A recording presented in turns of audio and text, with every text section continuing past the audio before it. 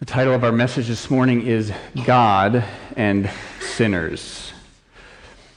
Particularly going to be talking to believers in Jesus Christ this morning. How does sin play into the life of a believer?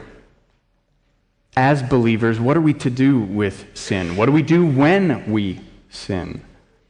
Can a believer sin? And in what ways does sin give evidence that we are no longer children of God? I brought with me this morning something by way of illustration. You're going to have to use your imagination just a little bit. I brought darkness with me this morning. Can you see how great this darkness is? Those of you that do not have imaginations are having trouble. You're saying, no, that's a piece of black construction paper. Come on. Get your inner imaginative 6-year-old and enter the world of darkness. Okay, this is darkness, and I also brought with me light. I hope that you can see that from where you are. I believe that you can. I tried to test this out this morning, that you can see what is light and what is dark. And what I found fascinating by the way this flashlight shines its ray of light, there is no confusion between light and darkness. Can you see that? There is no darkness inside the light. Come on, use your imagination. There's no light outside the darkness, right? You get that? That outside the light is dark. Inside the light is light. There's no dark inside the light. There's no light in the dark. There's an in and an out. There's light, there's dark. John uses that analogy that is often found in Scripture this morning in our passage. And he relates it to help his readers understand. He's writing to Christians. He calls them his dear children, and he says, look at this. There's light and darkness. You can't have both of them. They don't go together. If there's light, there's light. If there's darkness, there's darkness. And he's going to use that as a metaphor for sin, and he wants his children to understand, listen, if you love God, if you say you're a follower of Jesus Christ, there can be no room for sin in the life of the believer. So we come back to that question of how should we think about sin and Christians? Like, how do we work on these categories? How does Scripture help us understand? Do Christians sin? If so, what do they do with their sin?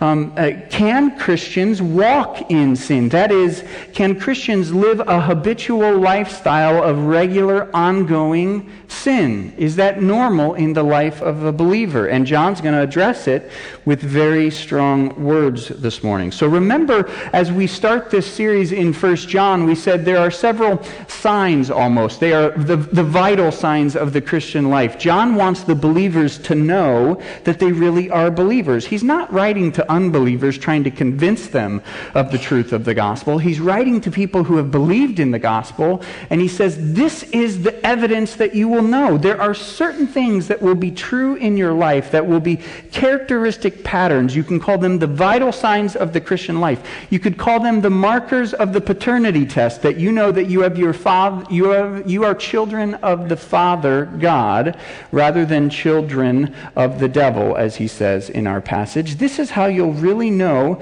that you're believers. And there are 3 tests that John walks through. One is this moral test that believers don't walk in sin. A second test that he's going to use is he's going to say that believers love other believers. They show God's love to other people who are Christians. The third test he's going to use is that believers believe the right things about Jesus. They believe the right doctrine. And throughout his book, he's going to circle to them over and over and over. He's going to, in the first couple of chapters, he'll cover all 3 of them. And then he comes back and covers them again from a little bit different angle. That's why I read 2 different scriptures to you this morning. We're going to walk through this first test of what about sin in the life of a believer? And here's what I want us to walk away with this morning. We're just going to focus on this first test and the believer and sin, and how does God speak to Christians, to those of us on the inside, to those of us who say that we have a relationship with Jesus Christ.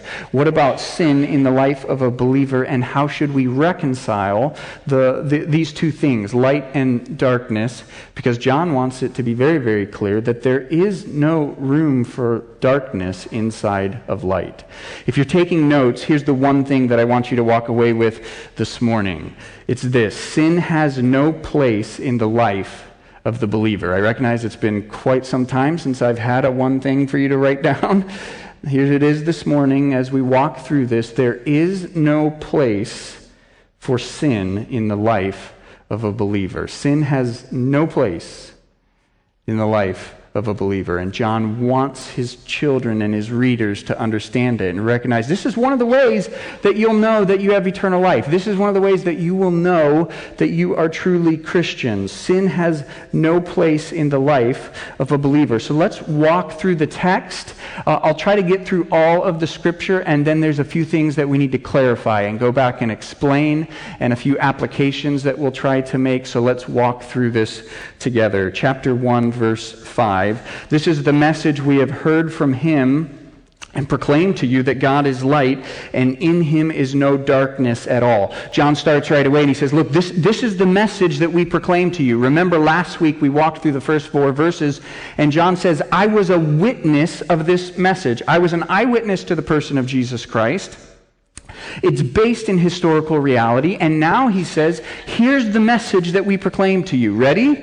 Children, this is how you're going to know that you're believers. And he says, God is light, and in him is no darkness at all. That's the truth, the central truth that he wants them to grasp. And then he's going to give them several statements or tests or things that help them understand what it means that God is light and there's no darkness in him. He's going to give them several implications that all come back to that idea of God being light.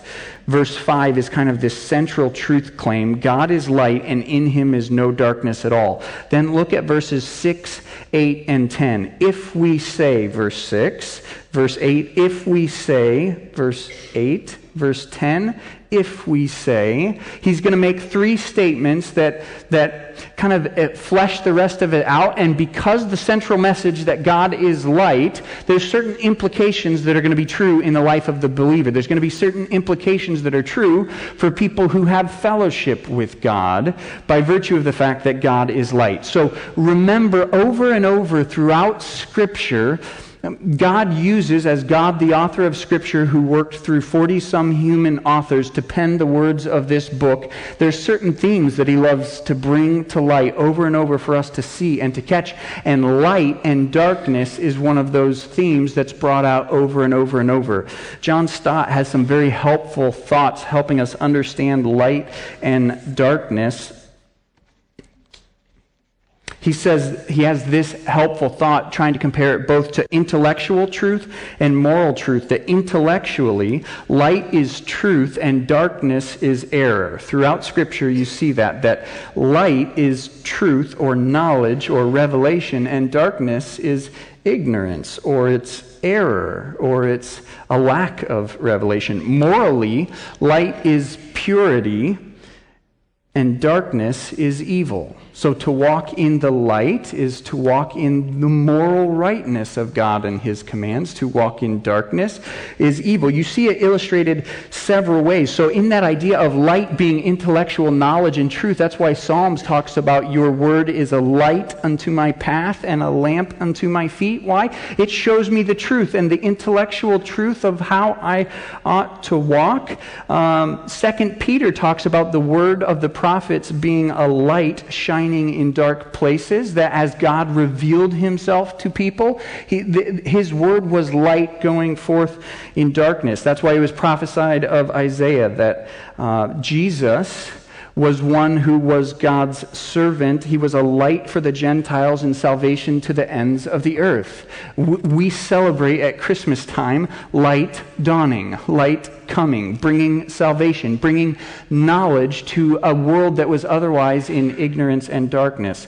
And yet morally, here's the other way it's used, not just of intellectual knowledge, but morally, Isaiah also speaks of the people of Judah who they called evil good and good evil. They put darkness for light and light for darkness. They confused the categories. They no longer could see light as light.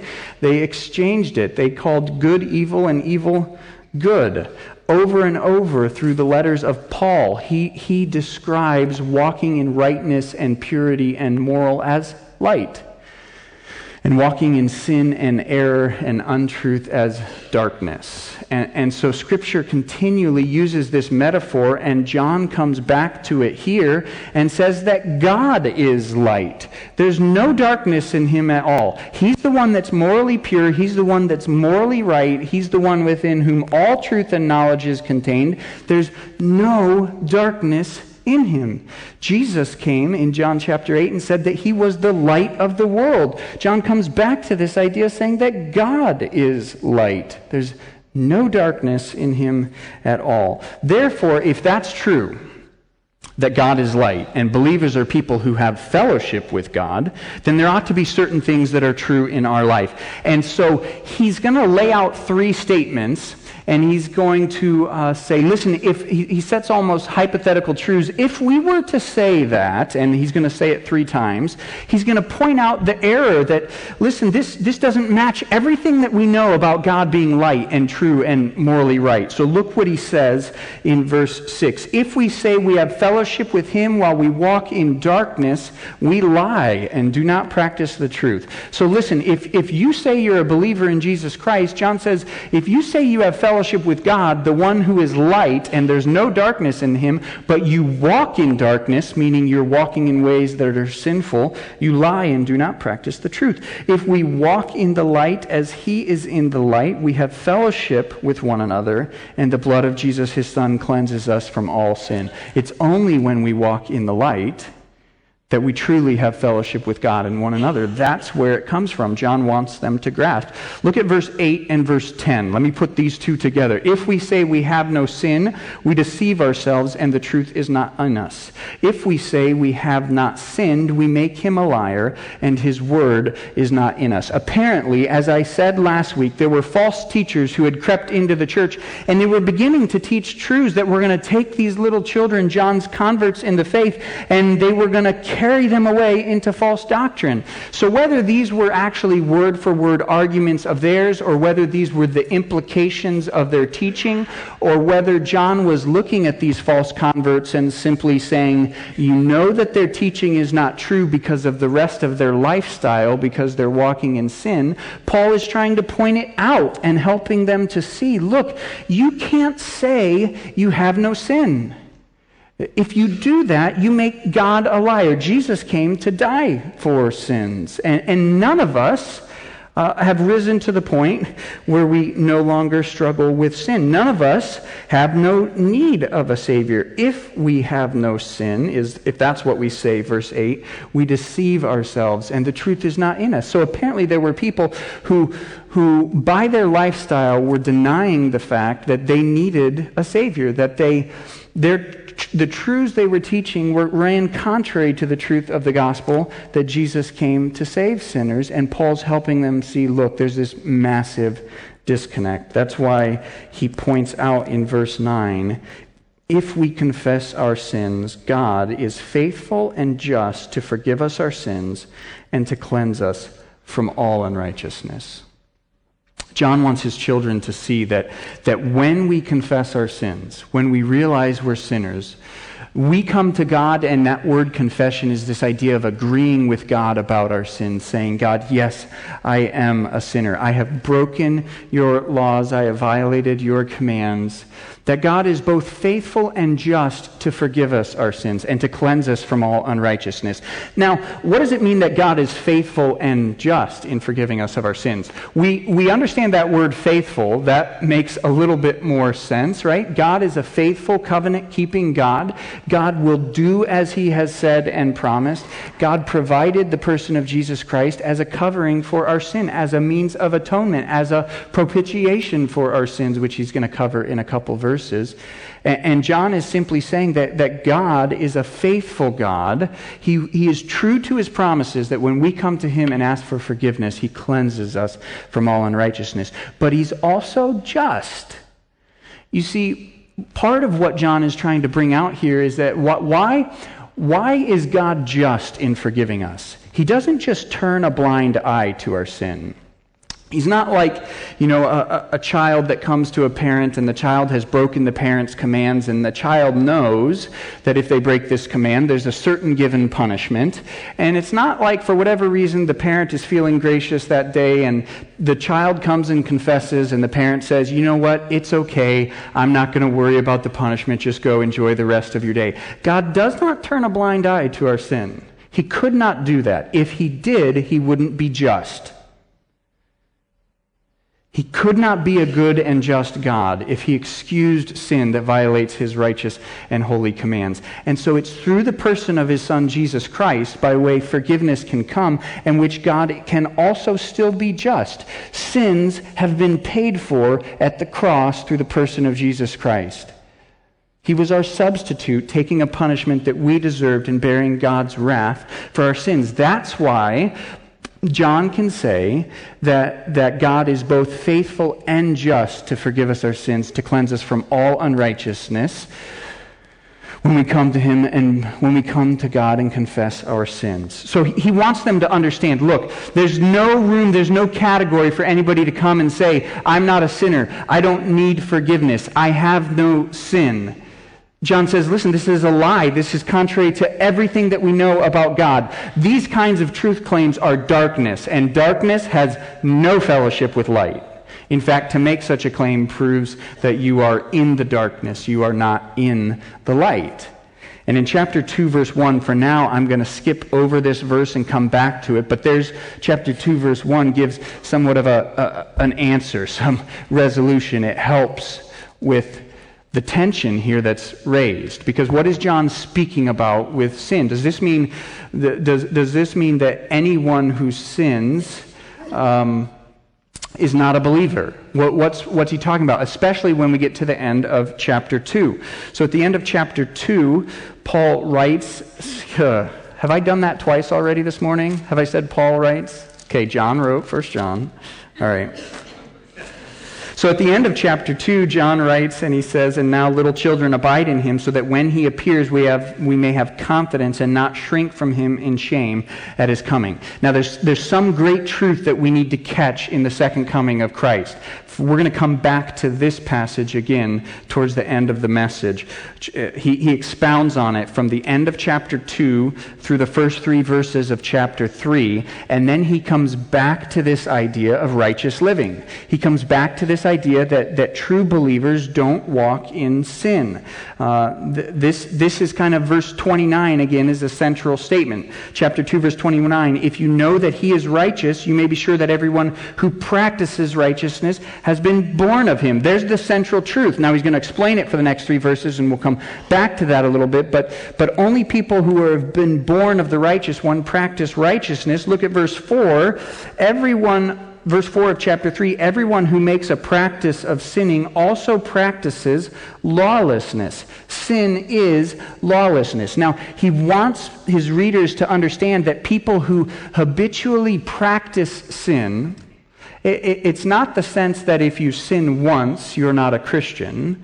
It's the sense that people whose lifestyle, whose practice, whose manner of life is unrighteousness, well, that's sinful, and that is lawlessness. Not simply just that they've broken God's law, but that they have disregard for God's law. That there's no law in play. They've thrown it off. They're now living in a state without law, so to speak. They've completely disregarded God's law. They're in a state of not being under God's law. And then John wants him to see, look, this is why Christ came the first time. There's this message we proclaim. We saw Christ, we talked to him, we watched him come the first time. This is why he came. You know that he appeared in order to take away sins, and in him there is no sin. No one who abides in him keeps on sinning. Some of your Bibles don't have that idea of continual ongoing sin. In the translation, it maybe says no one who abides in him sins.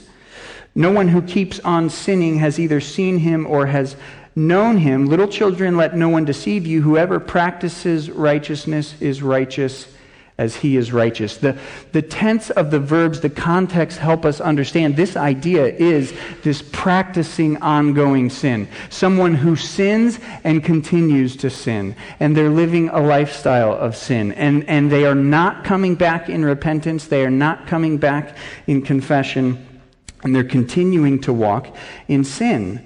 Verse 8, whoever makes a practice of sinning is of the devil, for the devil has been sinning from the beginning. The reason the Son of God appeared was to destroy the works of the devil. 2 times, John wants them to catch.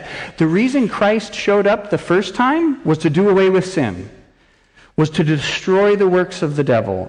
So therefore, to continue in this ongoing practice of sin runs contrary to the very nature of who God is and the reason that Jesus showed up the first time. Verse 9, no one born of God makes a practice of sinning, for God's seed abides in him, and he cannot keep on sinning because he has been born of God.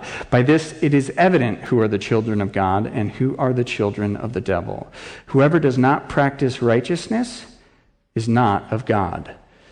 And he goes on to make another statement, nor is the one who does not love his brother. That gets into what we'll cover next week. But he wants them to catch and understand, look, there's no room.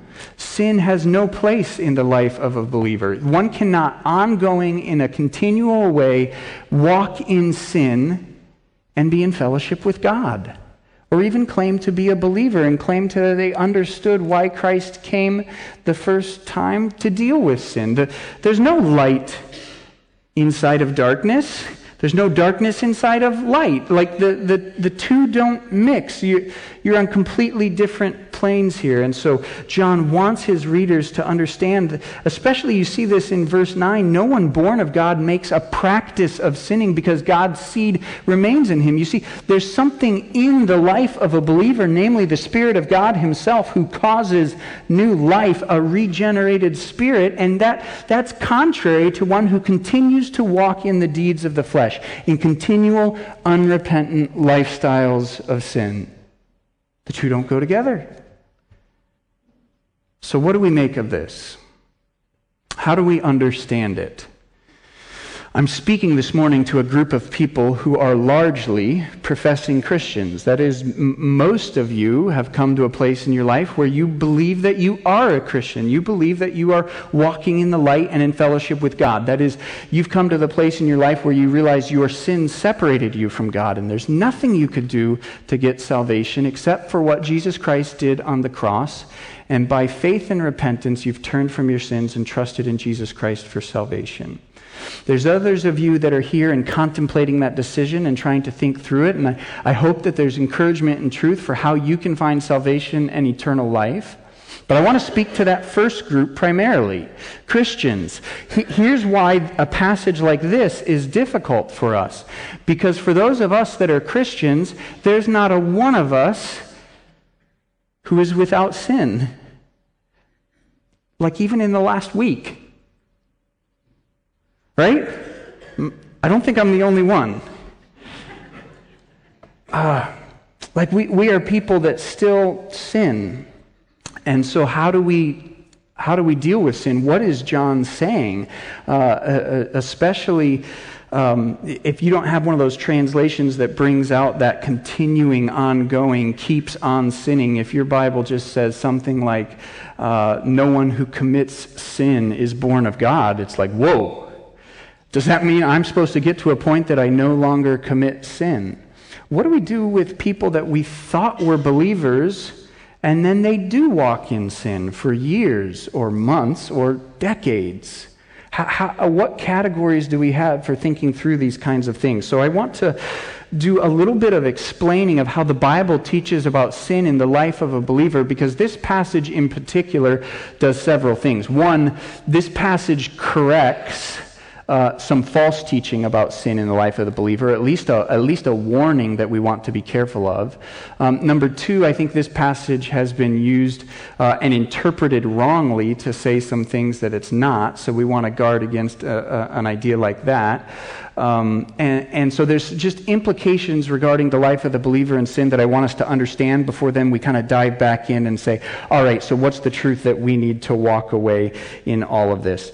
As I said, there's misinterpretations either regarding the category of sin in the life of a believer, whether it's from this passage or others that I think this passage speaks to. It helps clears up. There's other implications. I think there's been some unhelpful distinctions made that we want to be careful and recognize that's not what this passage is trying to teach. So when you look at a strong statement where John is saying, anyone who sins is not born of God, and there are people who are sinned that prove that they're children of the devil, Christians have tried through the years as they study the Bible to come up with categories and distinctions that aren't necessarily helpful. So the first one might be this.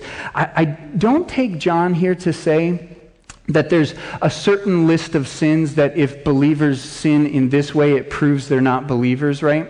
So especially the Roman Catholic Church has come up with a list of mortal and venial sins, and perhaps especially through some things that John says in chapter 5 about sins leading up to death, where they misinterpret in trying to resolve the tension. There's mortal sins that if you commit this sin and never get to repentance, then John is trying to say, well, see, that proves you weren't a believer. That's not in John's category of thinking here as he talks about sin in this way. So first of all, don't try to draw a distinction among sins as if John is saying there's certain sins that if a believer commits, this means they're not a believer. That's not in John's category of thinking as he tries to write this out here. So don't draw a distinction among sins. Secondly, if we misunderstand sanctification, we might try to draw distinctions within our very persons, within our very beings. We might try to draw some type of a distinction within ourselves. Let me explain what I mean by that. It'll take us just a second to get there. What is sanctification? Remember, sanctification in the life of a believer is that ongoing process where we continually become more and more like Christ. Our lives are transformed. So yes, the believer will still sin, but in the sanctification process, Hebrews 12 talks about a loving father who brings discipline into the life of his children to work on them, to sanctify them, to grow them, to bring about repentance and growth when sin is present in the life of a believer. Remember, sanctification is an ongoing process. It happens to the believer continually throughout their life. We won't be fully sanctified until we stand before God in glory. Remember, justification, or positionally you might say, we're sanctified right away at the moment of salvation. We are no longer counted as sinner. We're counted as not guilty. We've been justified. The guilt of our sins have been wiped clean. But now moving forward in this life, we are progressively, ongoingly being sanctified in a way that hopefully the believer sees growth and victory over the power of sin in their present daily life, right? Now, some of this teaching, perhaps 150 years ago at its height, has somewhat recently in Christianity and in America in particular. It's not as prevalent today, but I just want to bring it up because I want to show you where it led, and it's an unhelpful distinction, I think. But there was a holiness movement out of a right desire to, we need to avoid sin at all costs. We've got to get sanctified. We've got to seek holiness. We've got to pursue the holiness without which no one will see God, which is a true scripture and command. And it was portrayed as if there could be a second work of grace, that there was something significant that could happen in the life of the believer wherewith they could reach sinless perfection on this life. And that was a way to resolve some of the tension of what John was speaking in here, that Christians can get to sinless perfection in this life. And that's why John is so harsh with sin. And yet, with proponents of that who would say that they had arrived at this second work of grace, it was easy to be able to point to them and say, well, no, I see sin in your life. Like, remember last Thursday when and so some of the argument there was that sin, they made an unhelpful distinction, or the end result, perhaps not everybody, but the end result of that is that some would make a distinction within their being. Well, I didn't sin that way. That wasn't my spiritual self. That was my body, the flesh, that sinned in that way, but it wasn't my being. I've achieved a second work of grace and I'm now in sinless perfection, right? So perhaps not everybody took it to that extreme, but that's where it led. And so it can be a very unhelpful distinction to try to separate our being as if we can spiritually arrive to some superior second level of grace. That's simply just not the case. It's not a helpful distinction to make. And so make sure you avoid that in any sense that we know when ultimate sanctification will come.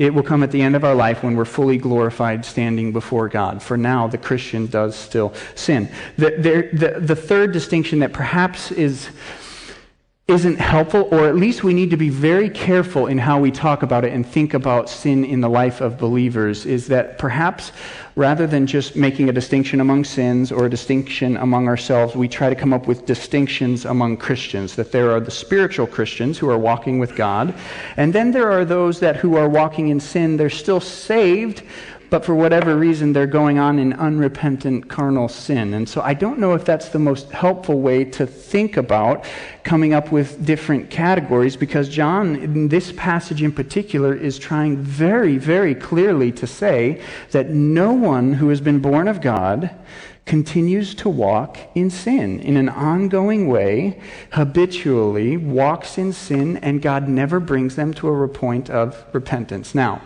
by that, I am not saying that believers, even in this day and age, don't sin. They do. I'm not saying that believers might not even go through prolonged periods of unrepentant sin. They might. Remember through the story of David, as we looked at his life, and as we looked at Saul's life, both men sinned. Right? There were times where Saul was remorseful and repentful, we might say. He at least showed sorrow. But it wasn't true repentance in the sense of continuing to walk with God. It drove him deeper and further into despair and sin. What did David do in his sin when he was caught in his sin? Why is it that he was a man after God's own heart? When God confronted this man with his sin, who sinned in some grievous and glorious ways as we studied, what did he do? He repented. He walked with God. He pursued him. There was a repentance that brought life. And yet, David suffered real consequences for his sin. He wrote about them in Psalms. We can see where he talks about how it affected his being. It affected his sleep. One of the things that we noticed in his sin with Bathsheba, that was at least 1 to 2 years, at least, before Nathan showed up and confronted him. So I am not saying that believers won't sin or even have prolonged periods of rebellion. What I'm saying is that John seems to make clear that there's two categories: light and darkness, believer and unbeliever. And the believer will not continually, habitually, in an ongoing way, walk in unrepentance, walk in defiance of the lawgiver. And John wants them to catch that. Now, I know that brings a certain sense of heartache for those of you that have children or loved ones who at one time made a profession of faith, and for years or decades you haven't seen fruit. It seems to be that they're walking in darkness. What do we make of that? We know so it brings a concern and a burden and sorrow to your hearts, and rightly it should. It's a very serious matter. And yet we have this glorious hope and truth that if this person truly came to faith in Christ, if they were born again, God will pursue them. He will not give up on them. He will be faithful to bring them to a point of salvation. And so we pray for that. We pray for God's pursuing hand to work in their hearts and lives, but we don't put our faith and trust in the fact that we saw them make a profession of faith. We put our faith and trust in the fact that God loves them. He's pursuing them. If they weren't converted yet, what they need is conversion now and to be brought to a point of salvation, because someone who truly knows God and walks in the light and is born of God cannot walk in darkness. That's John's point. They cannot keep on sinning. And John wants the readers to catch that he's writing to his little children, and he says, listen, I want you to know that you're saved, and here's one of the tests that you'll be able to know. If you're walking in a lifestyle of sin, that's out of bounds. It doesn't work. It doesn't line up. You fail that test. But true children of God, what do when they sin? If we confess our sins, he is faithful and just to forgive us our sins and to cleanse us from all unrighteousness. And so that's the hope that we have. So with some of those confusions cleared up, let's come back to the application then. First of all, here's one of the truths for us. Number one, you do not get to fellowship with God without cleansing at the cross. You do not get to fellowship with God without cleansing at the cross. Come back to chapter 2 and look at verse 1. My little children, I am writing these things to you so that you may not sin. He wants them to avoid sin. But if anyone does sin, we have an advocate with the Father, Jesus Christ the righteous. That idea of Jesus being our advocate. It was like a legal helper, one who spoke in the defense of the one who was on trial. Jesus pleads our case before God. We have an advocate saying, my blood covers their sins. That's what Jesus does for us. So listen, if you're here this morning, you don't get to cleansing, you don't get to fellowship with God without cleansing at the cross. So what does it take to be a believer in Jesus Christ? What does it take to be a Christian? Starting to go to church, it's good. It doesn't make you saved. Believing in God, it's good. It doesn't make you saved. You see, there's sin separating you from God, and you need an advocate, Jesus Christ the righteous. You need to turn from your sins, call out in faith, trusting in what Jesus Christ has done, that his finished work on the cross is the only thing that brings you into right relationship with God. Is the only thing. Hanging out with Christians doesn't make you saved. Learning the Christian lingo doesn't make you saved. Joining a church, getting baptized in the church, none of that stuff makes you saved. You need the blood of Jesus Christ speaking on your behalf, covering your sins. And Scripture says we only get that through faith and repentance. And that's how we find salvation in eternal life, forgiveness, a right relationship with God. There's a second application that we need to make at the end of chapter 28. At the end of chapter 28, through the first 3 verses of chapter 3, there's 5 verses there that I skipped over. There is more in those 5 verses that I can cover. We could spend a couple of weeks just on those, what it means to be loved by the Father and be called his children. But particularly, I want you to see the second coming. I want you to see how John speaks of the reality and the hope of Christ coming again and how that helps us in our battle against sin. Now, little children, abide in him so that when he appears, so that when he comes, we may have confidence and not shrink from him in shame at his coming. If you know that he is righteous, you may be sure that everyone who practices righteousness has been born of him. See what kind of love the Father has given to us, that we should be called the children of God, and so we are. The reason why the world does not know us is that it did not know him. Beloved, we are God's children now, and what we will be has not yet appeared. So there's things we don't know yet in terms of our final eternal state and what we will become. But this is what we do know, that when he appears, we shall be like him, because we shall see him as he is. And everyone who hopes in this way, or who has this hope, or who thus hopes in him, purifies himself as he is pure. Do you see what John wants them to catch? Listen, Jesus is coming again. Purify yourselves. When he comes, we don't want you to shrink back in shame, but we want you to have confidence. And listen, you show that you understand the truth of the gospel when you realize that he's coming again, and so you're purifying yourself, rooting out sin, fighting against sin, confessing sin, because you know he's coming again. And one day you will be pure as he is pure. You see, the gospel is not the truth that if you just trust Jesus Christ for salvation, you now get to live any way you want. No. You show that you do not understand the gospel and you do not understand his first coming if you are not purifying yourself in light of his second coming. That's what John is trying to communicate. Listen, if you really know why he showed up the first time to deal with sin, you'll be working on sin because he's coming again, and you're going to be purifying yourself. And so John is saying that there's no room in the life of the believer for ongoing habitual sin. So my hope is that if you're here in a believer, the Spirit is convicting you, pricking your conscience about sins that perhaps you've been comfortable with that you ought not to be. Because true believers, it's not that we don't sin, it's that we don't walk in sin. We realize sin is a big deal. We confess, we repent. We see it in our words, our attitudes, and our actions. Are you fighting sin in both words, attitudes, and actions? How about your speech?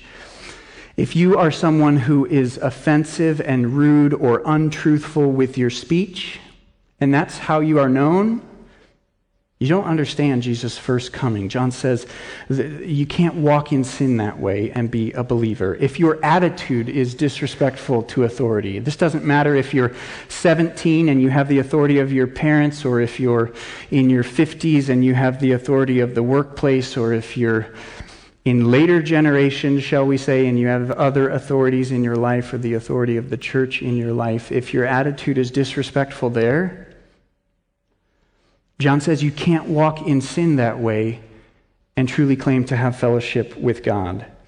He's going to talk about loving the brothers and having right beliefs. These are things that we can't continue in sin and say that we know and understand God. If you're abusing alcohol or narcotics to the point that you are habitually walking in sinful lifestyles in these ways, you can't say that you have fellowship with God. If lust is something that is evident in the hidden corners of your life, whether that's through pornography and the things that you choose to view online, or whether you are sleeping with someone who is not your spouse, you can't say that you walk in the light. You can't say you understand the gospel. You can't say that you have fellowship with God and have been born of God if this is a habitual, unrepentant lifestyle. Yes, Christians sin in these ways. But they repent, they confess. The loving Father pursues his children and brings them back. What about your entertainment choices? This always strikes in my heart. The things that you choose to watch on TV or stream online, are you entertained by the very sins Christ died for? Does it prick your conscience? Does it bother you? John would say there's a massive disconnect for people that are finding enjoyment and entertainment in the very sins that Christ came to this earth to destroy the deeds of darkness. It's not that Christians don't sin in these ways. It's that when Christians do sin, they repent. They confess. So you might be here and have your conscience pricked this morning and you realize you are a believer. I'm not saying if you sinned in any of the ways that I listed that you're not a believer. I'm saying if you're a believer and the Spirit of God speaks to you through His Word, you'll repent, you'll confess, because we as Christians, we don't want to walk with sin. It's too dangerous. You have this quote by J.C. Ryle in your bulletin. Will you play with poison? Will you sport with hell? Will you take fire in your hand? Will you harbor your deadliest enemy in your bosom? Will you go on living as if it mattered nothing whether your own sins were forgiven or not, whether sin had dominion over you or you over sin? Oh, awake to a sense of sin's sinfulness and danger.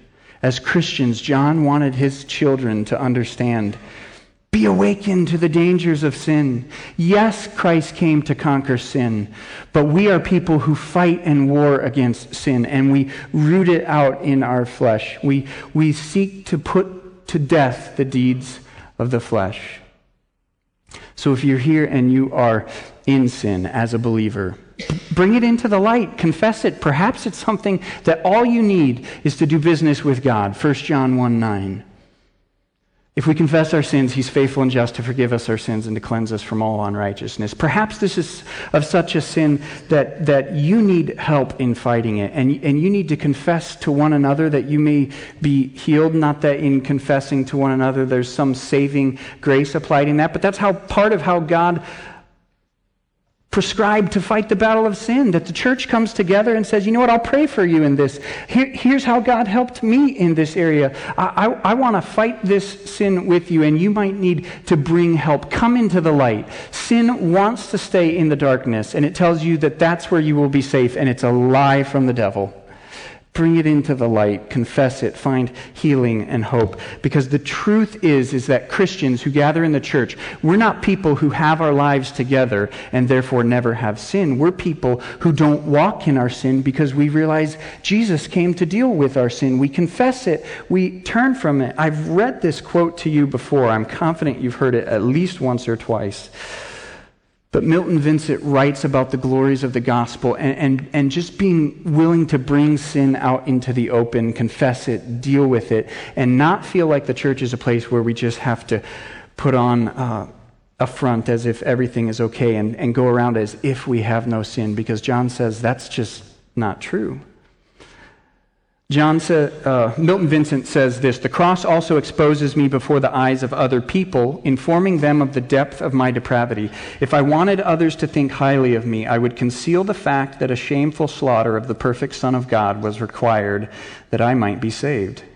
But when I stand at the foot of the cross and am seen by others under the light of that cross, I am left uncomfortably exposed before their eyes.